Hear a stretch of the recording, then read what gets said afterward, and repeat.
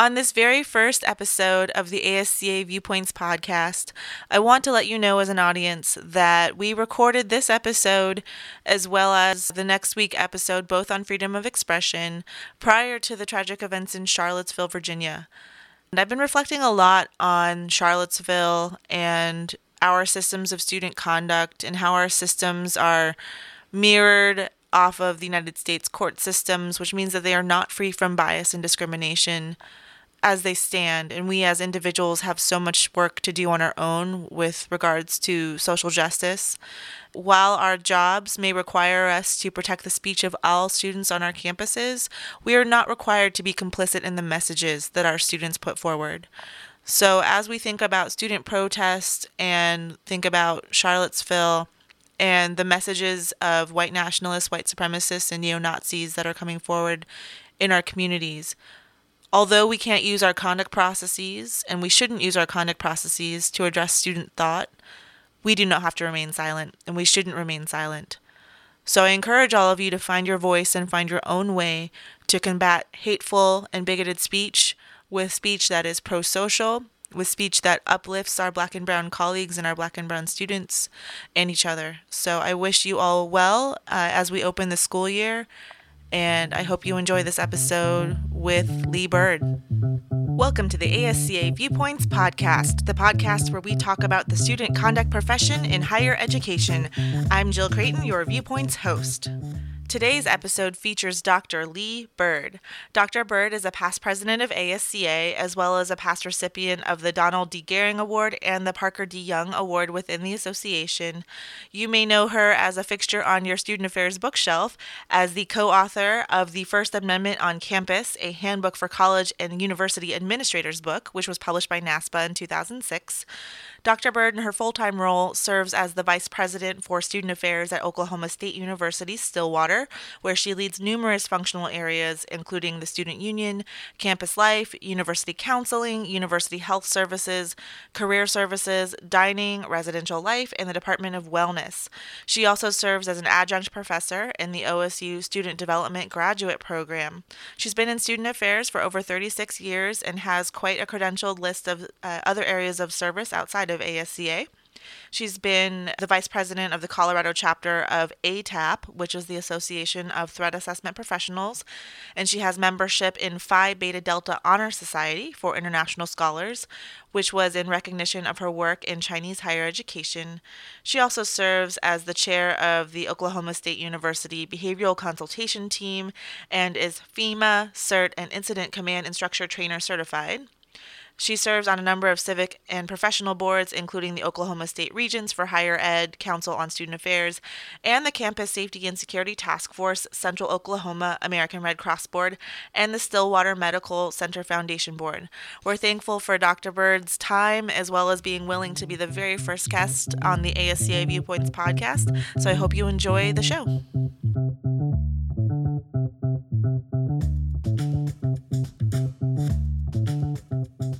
Welcome to the podcast, Dr. Lee Bird.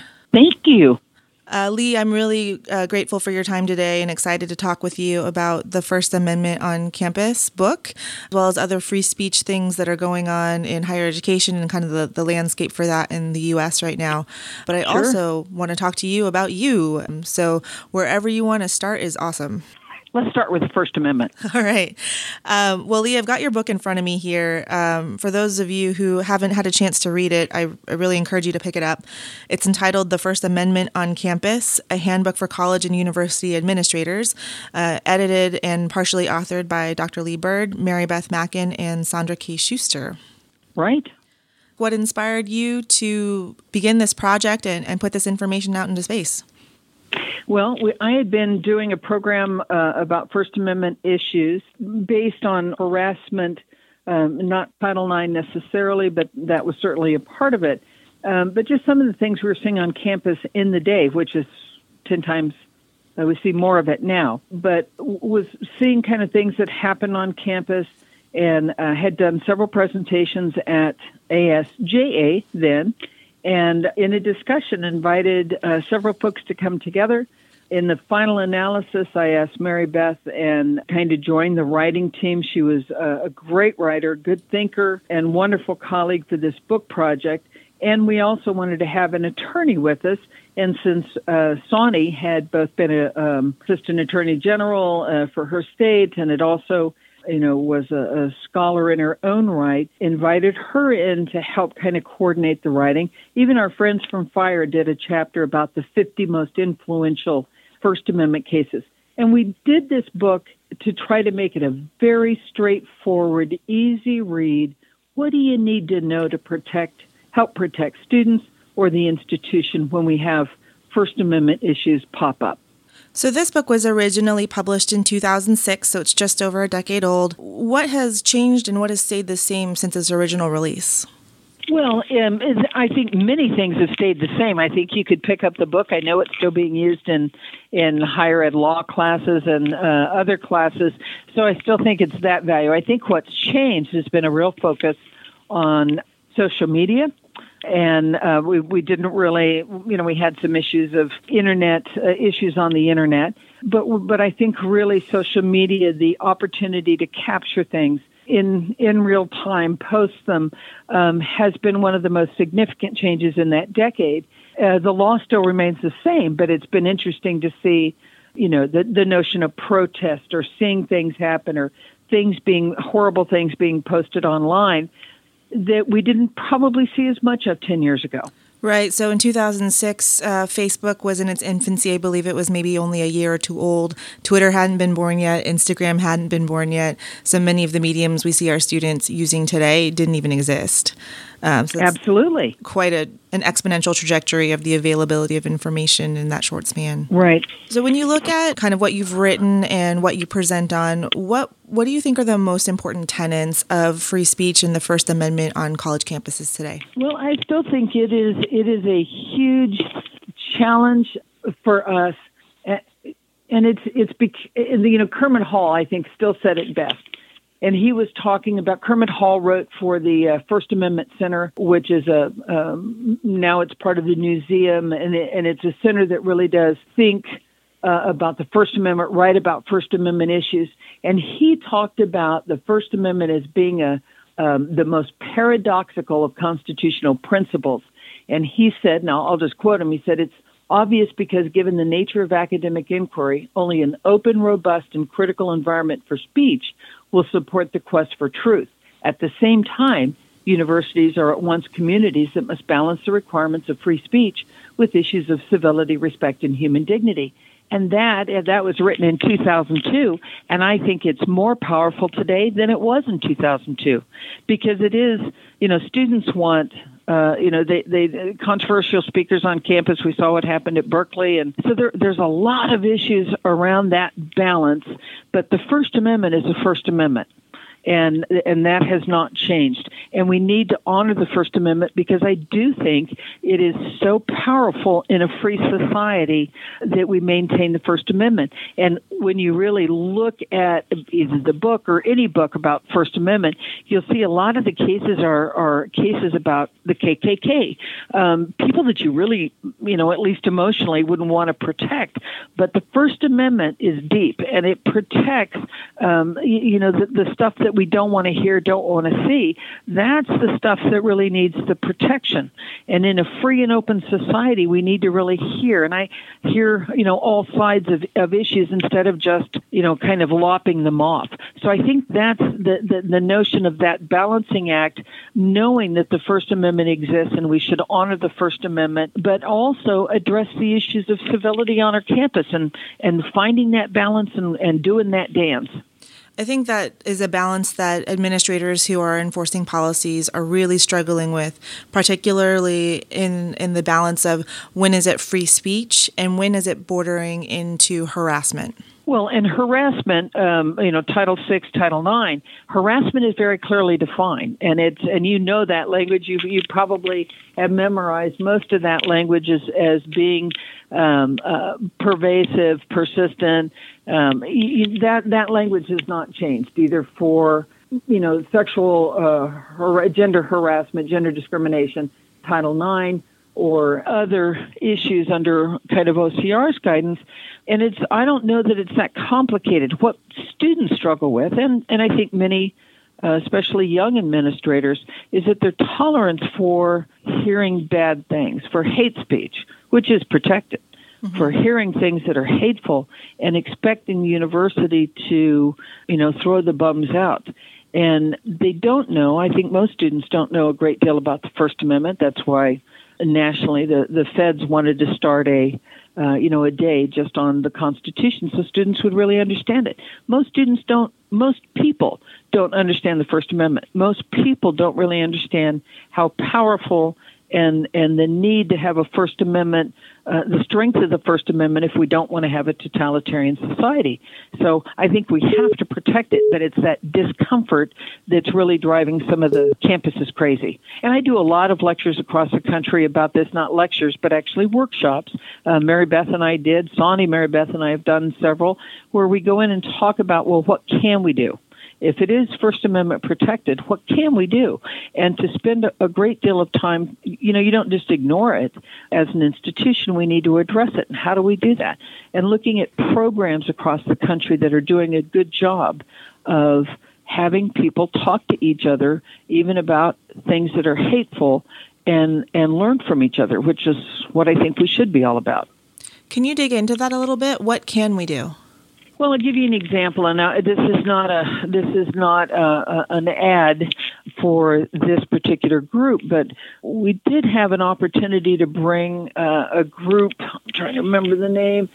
Bring it to the table on campus, and they had a documentary talking about these difficult conversations. And we brought a speaker in, did the documentary, and then talked about coming to the table. And it was actually, the documentary was done during the time that Trump and, just during, even before Trump was running. So it's a little bit old. I mean, not that old. It was last election, not current election. But talking about the election and just how we just can't talk to each other about tough issues. So Bring It to the Table was designed to create a mechanism for bringing people to the table to talk about tough issues.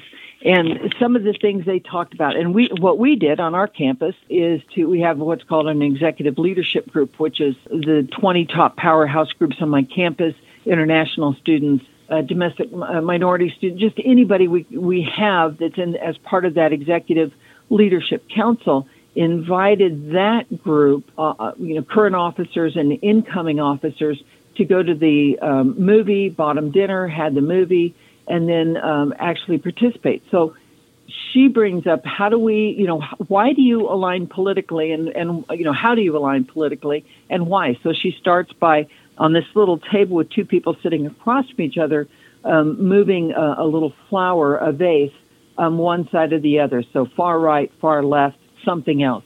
So that's where they start that conversation.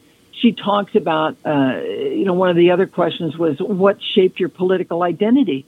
Who are you? What do you believe? What are your parents?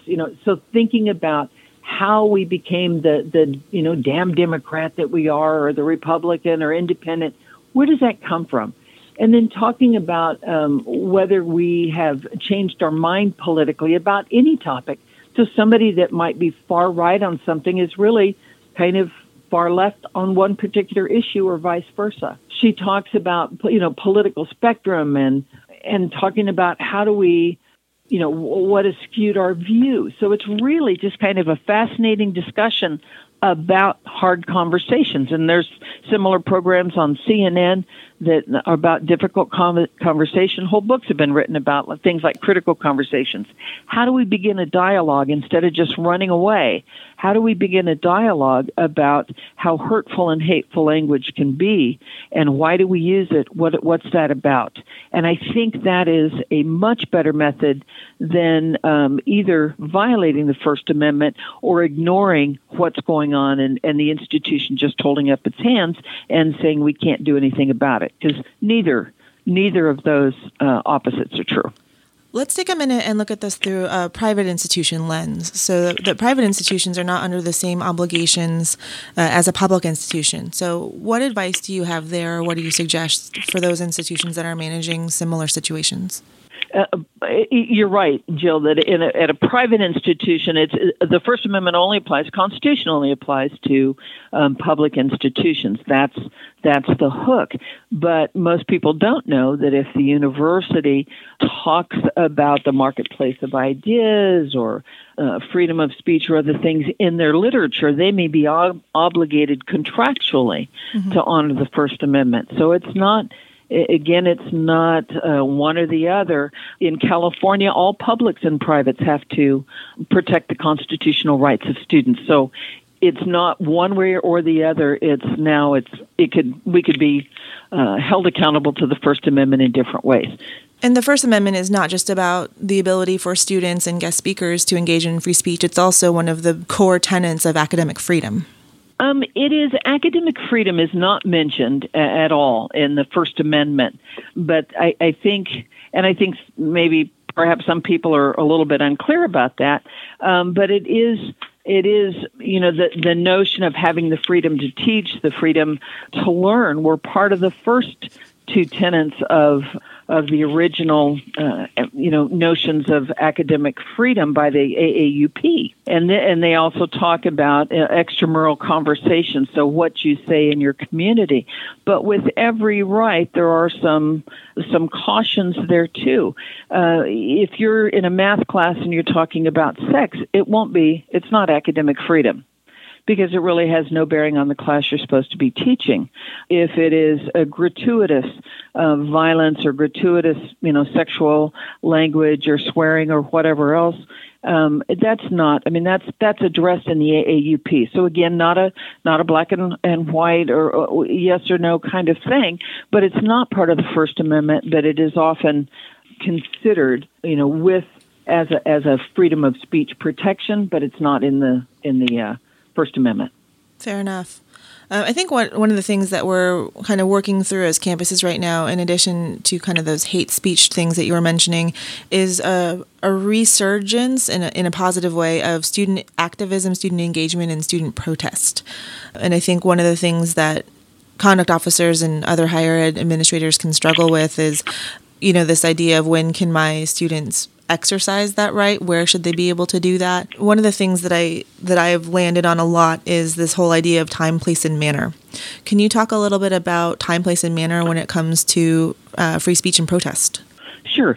But time, place, and manner is part of a bigger discussion, which is covered in the book. Kind of an important, but some people find it really boring.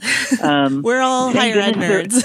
I think there are nerds among us that like this stuff. But it's really has to be in a discussion of forum analysis, which is, in which forum, what forum did the speech or conduct occur. So on our campuses, we have, for a public campus, my campus, is we would have a place on campus that is just an iconic place. And it's not just it's owned or controlled by the government. And when we think government, we need to think public university. But it's the areas by long tradition or government fiat have been devoted to assembly or debate. Think about that iconic space on your campus, that beautiful green mall has always been used that way. So that would really be a traditional public forum. And with that, there are certain, you said time, place, and manner restrictions or time, place, and manner concerns. But the bigger picture is if you're in a traditional public forum or a designated public forum, strict scrutiny applies. And with strict scrutiny, you have to have a really good reason, a compelling interest is what the law says, which could be safety or interference with the mission to interrupt or limit speech. So the type of forum may dictate what rules you can apply. So just thinking time, place, and manner isn't really enough information to act on. Sure. So conversely, if you have a limited public forum or a non-public forum, right, the rules need to be reasonable and viewpoint neutral, and a non-public forum, things like campus offices, residence hall rooms, classrooms, are not public forums at all. So different rules apply, and it's really the lack of a forum, non-public forum. So that it really has no bearing. Students can't protest in a classroom. It's really not permitted. If they do, they can be asked to leave. And a bigger issue beyond time, place, and manner is, well, what's freedom of speech and what's civil disobedience? And that I hear come up quite a bit. And if a student is in a non-public forum like a campus office, they may tolerate that for certain hours of the day, but when they need to lock up the office, and they say, police department or others on campus say, you need to leave at 5. If you don't leave at 5, you'll be arrested. And if you're still there at 5 and you get arrested, it is what it is. That's considered civil disobedience. Mm-hmm. My father used to get arrested long after he retired. He was arrested a number of times because he was a really good protester, and no nuke and a variety of and he would be the one that got arrested because he didn't have to protect his employment or anything else. So he was always the volunteer, and it was, very orderly. But that is civic disobedience, and I think there's even a place for that as well. But students really need to understand. For me, it's not just protesting, but talking. And that, I think, is the thing that we need to do. Don't just protest. Don't burn up somebody's car. Don't, break all the windows of another citizen's livelihood. To me, that is not appropriate. That is not a good response. Why aren't we talking about the issues that affect us?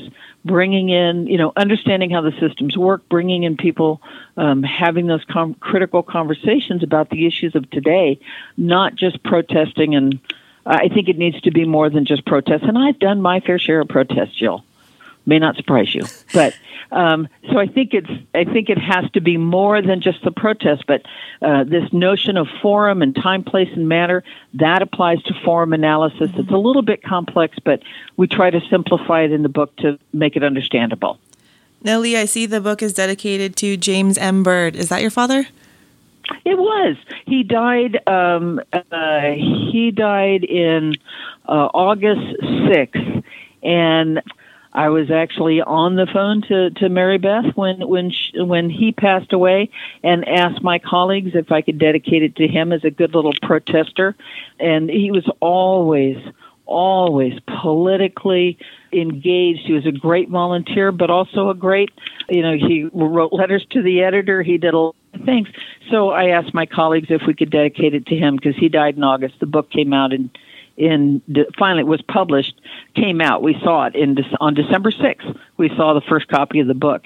So somewhere in that time, a couple of months after we had finished the book and submitted it, I asked my colleagues if I could do that. And that was why.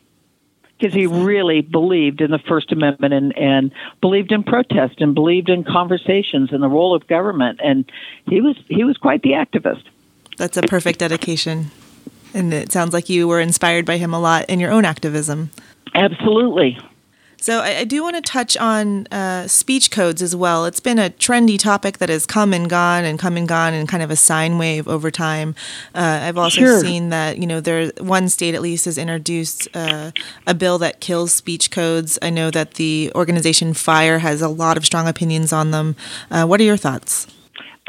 Speech codes are not a good thing. I've never seen one that's been written that can pass constitutional muster. Mm-hmm. So while we want to believe we could read it, read Doe v. Michigan, Shippensburg University, Bear v. Shippensburg, Doe v. Michigan. There are many cases where people thought, well, we'll just write a code. Because, sometimes when we have institutional problems, that's what we think. Let's just, we've got a problem, let's go write a policy.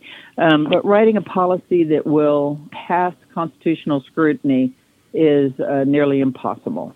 And it is because it takes in, it's either vague, meaning people really can't understand it, or it is unconstitutionally overbroad, meaning it takes in protected speech as well as unprotected speech. So we just have to be really careful about trying to write a code because it generally doesn't work. FIRE, in one of my favorite things to read about, FIRE took on OCR, if you can imagine. This was in 2003, and OCR wrote a Dear Colleague letter about it. And this really speaks to the speech code that they said. OCR wrote back and said some colleges and universities have interpreted OCR's prohibition of harassment as encompassing all offensive speech regarding sex, disability, race, or other classifications. Harassment, however, to be prohibited by the statutes within OCR jurisdiction must include something beyond the mere expression of ideas, words, symbols, or thought that a person finds offensive. So they got bullied in bullying OCR. They had to write an OCR letter that really clarified that because people were using harassment policies to create de facto speech codes, and that's very problematic. And that's what FIRE addresses in their literature often. I was not quite in the profession in 2003, but I'm going to go back and dig out that Dear Colleague letter. Sounds like one of the original Dear Colleague letters. It is. There's actually a website for that. If you want to look up old Dear Colleague letters, it's in the book as well. But it was just interesting that FIRE went out and said, gosh, people are, your campuses are doing this, and they're doing it in part because you haven't been clear about what's protected and unprotected speech. So that's why they had to write the letter. I would have loved to have been on a fly on the wall for that academic discourse. That sounds really fascinating. Do you know what the website is that folks can visit to find that? Office of Civil Rights Dear Colleague letters. And there should be, I haven't looked at it in some time, but there is a kind of a compendium of Dear Colleague letters on a wide variety of topics. But if you put in Dear Colleague letter, free speech, Dear Colleague letter, it was July 2003 when the letter was sent out, you'll probably Google it and find it. Excellent. Now, Leah, I want to shift gears a little bit and ask, where can if folks are interested in learning a lot more about this topic, obviously your book is a great resource, but how do you suggest that individuals go about researching and learning more about the interpretation of free speech on college campuses and particularly kind of the management of those concerns when they arise on our campuses? Sure. And Jill, I think like everything else that our colleagues are dealing with, whether it's Title IX related, First Amendment, and so many other issues, is, go to the internet, read a book, read several books, but just to educate yourself and so that you can then educate some administrators about, people often think, well, let's just write a policy. Of course it will work. And if you have resources that you've done some work with, Gary Pavella wrote many articles about application of First Amendment in the law and policy, and I think ASCA still has that resource available of the kind of the compendium of those. And he addressed this topic and versions of this topic probably 20 times. So I think that's a great resource. The book, Thank You, I think is a good resource, especially if you are not an attorney and you need kind of you don't speak legalese, but you really want to understand something about why it matters. I think this is a good resource. They can go online and look at things like the First Amendment Center .org, which is a great online resource, and you will see if you do online resources for First Amendment, Google that, you'll end up with several different websites that can help. FIRE has free books. I'm not advertising for them. We have a little bit different approach, but we're on the same team in that regard. So they have good resources as well. So there are a number of ways for our colleagues to stay up to speed, and when in doubt, they may need to consult their attorney for the institution or work through an administrator to do that, because there are some real tough issues. The space designation, well, we went through that process years ago. We talk about, what spaces do we have on our campus? What do we consider it? How would we know that? What's written down and what's just kind of there? And a lot of institutions are like that, where somebody thinks it is what it is, but we haven't really talked about it or written it up.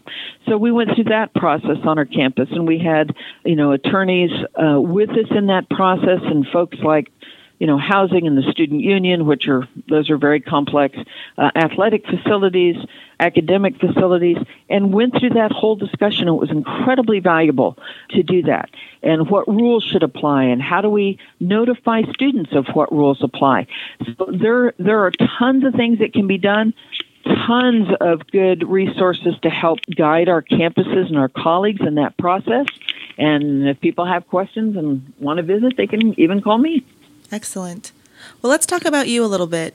So, Lee, you've been a past president of ASCA. You have been on the Gehring Academy faculty a large number of times. You've been the Distinguished Service honoree. You've won several awards through the association. So can you talk a little bit about your journey up through what was then ASJA to your relationship with the association now, and how that helped shape your career as a current vice president? I will tell you that nothing, if I look for the single best career booster or, what has impacted me most thinking back 39 and a half years in the profession, I would say ASJA, ASCA was that thing. Colleagues, dear colleagues, learning from some of the best people across the country, having the opportunity to both teach and learn when you go to a conference. That's pretty rare. Having the opportunity to have, 200 folks that you can pick up the phone and call and say, hey, what would you do? Or have you had this problem before? How do you handle it? So it's been such a part of my life having had that relationship and that with ASCA and the people. It's all about the people, of course, but that's been a huge part of my career. We have been so grateful to learn from you over the years. I don't know if you mind touching on, I know that for a long time, you and Mary Beth would have a good time inserting kind of funny phrases or words into the case law update at the conference every year. How did that come to be? I don't know how that actually started, but that has been more fun, and we've tried to keep that going. We're all friends and colleagues, Scott Lewis and Bill Fisher and Sonny Schuster and Mary Beth and I would write down, and it started because of the book. It started because of the book, because we were laughing, and this is as we were kind of probably writing the first chapter. Mary Beth kind of looked around and said, okay, what word do you think we should embed in the book? And we just started laughing. So we found a way to get porcupine in there, which was her pick. All right. So if you see some prickly issue, it's porcupine, and that's what started it. That started us on the road when Mary Beth was still alive. We did it for several years, where before somebody presented, any of these 5 people presented, or any of us, you would give them, and the academy is where it got going, and then extended into the conference. National conference. So it was started with the book, then went to the academy, and at the academy, each of us would slide in 2 or 3 words that would be hard to fit in. College, too easy. Sure. Offensive, too easy. So you had to find that word that might be a little bit more challenging to fit in. And so we did it to each other all the time, and then it went into the national conference. And it's just kind of a joke. And Sonny's all 3 of those, everybody is good at it. Scott may be the king. Scott can find a way to get in some pretty odd words. So that's how it started, and it was just kind of, it was a joke, but it's been we've been amused by it for years. So I think those of us who are kind of aware of the inside joke are always amused to kind of hear and guess what the weird word is for that particular session. But I think it's so demonstrative of the collegiality and the family that is ASCA. And I just think it's incredible that you've been able to stick around with the association, as you've risen in the ranks through your career. What advice would you give to, mid-level professionals that are looking to rise to director levels, and some directors that are looking to rise into those deans and VP types of roles? Right. It is, I think higher ed is getting tougher. I really do. I think the challenges that we face, funding issues in many states, the students themselves and their perspective on the world, there's a lot of things going on that make higher education a little bit more challenging than it was probably in the 1970s when I started. But I think what advice I would give is we are generally training folks in student affairs to be good generalists. And I think there is a need for folks, especially in student conduct, take a higher ed law class, start reading, do joint readings and discussions so you really do understand some of the things that you really need to know. And as I said, that's getting more complex, not less. First Amendment has always been around, but it's really bubbling up now more than usual. I've been very busy, as well as my other colleagues are very busy because people are asking, hey, can you come to campus and do a program on fill in the blank? So that's been busy. But Title IX, think about all the changes, Clery Act, Clery reporting. Think of all the things that have occurred that we're trying to respond to. So as a new professional, start reading and keep it up. Come to the conferences, go to the academy, talk to other people. You think you're all alone or you just don't get something. You go to a conference like ASCA and you can find people talking, presenting on those issues that you thought nobody even knew about or cared about. That's what makes ASCA really special. That's what makes the Academy special, is that you develop specialized knowledge and learning well beyond your master's degree, even a PhD in some cases. It's going to go well beyond what you may have learned in a master's or a doctoral program in student affairs to be very specific about this line of work, which is so incredibly important on our campuses. So it's training, it's information, it's training, and that needs to be lifelong. Students are coming out of master's degrees with no knowledge of budget. You need to know something about how to do a budget. So if they really want to make that next jump, they need to go from generalist to specialist, and our association has proudly done that for over 25 years. So it's really staying current, learning, being open to learning new things, trying new things, and bringing that back to us, to the profession. So don't, if you're a specialist in some area, don't keep it to yourself. Write about it. Do presentations at the conference. Work up to the Gehring Academy because this is how our association was created, and this is how it's been built. And I think it's still, the people are still the best part of our association. For sure. I know that, for me personally, I think of ASCA as my professional home. I've been a part of it for just over a decade now, and I've been able to connect with and be mentored by some of the folks who literally have written the books. And I think that's just an opportunity you don't get in larger organizations. Yeah, and this was my home. I mean, I'll tell you that this was ASJ was my professional home, and really took me out of. I'd not done any presentations. I did my first presentation at a conference. I don't know that I should admit this. At my first ASCA conference. So I heard about ASJA in the day. I heard about the conference and I thought, well, I'd like to go. Well, maybe I could talk about this.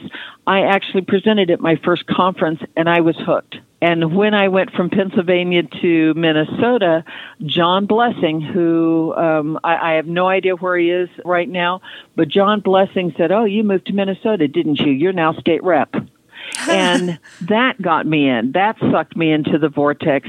And then somebody said, you ought to apply to be a member at large on the board. I never even thought about this stuff. That wasn't me. And yet this organization gave me the confidence and the opportunity to do that. And it made such a difference in my career trajectory, my happiness, my sense of kind of purpose and collegiality with my colleagues. It didn't exist without ASCA. It wouldn't have existed without ASCA. And we're happy to have you continue in it. Well, thank you. Yeah. We just honored Lee with a lifetime honorary membership at the last conference. So we hope that you'll stick around and continue to participate as long as you want to. Yeah, I think, again, it's been such a big part of my life, and I will come as I can, but still have an opportunity to, still doing consulting on First Amendment stuff. So, I get to see a whole lot of colleagues that way as well. And Lee, how can folks get a hold of you if they'd like to get in contact? Sure. Lee, Lee.bird, BIRD, @okstate.edu. All right, so you can email Lee, and if you're interested in getting a hold of the podcast to ask additional questions or just provide feedback, you can reach us at ascapodcast@gmail.com. That's ascapodcast@gmail.com, or you can follow us on Twitter at ASCA Podcast. Thank you so much, Lee, for sharing your viewpoint today. Thank you, Madam President, for having me. I really appreciate it, and thank you so much. Next week on the ASCA Viewpoints podcast, we welcome Will Creeley with the Foundation for Individual Rights and Education, also known as FIRE. We will be continuing our discussion on freedom of expression and hope you'll come back and take a listen. This episode was hosted and produced by Jill Creighton, that's me, co-produced, edited, and mixed by Colleen Mader, associate produced by Trevor Stewart. Thanks to New York University's Office of Student Conduct and Community Standards for allowing us the time and space to create this project. And special thanks to Craig Jolly for setting up our audio equipment and teaching us how to use it. Special thanks to Dave on Twitter at PodHostDave from the Nothing Important podcast for teaching us how to use our audio software. And thanks to Adam Furtman for serving as our podcast guinea pig.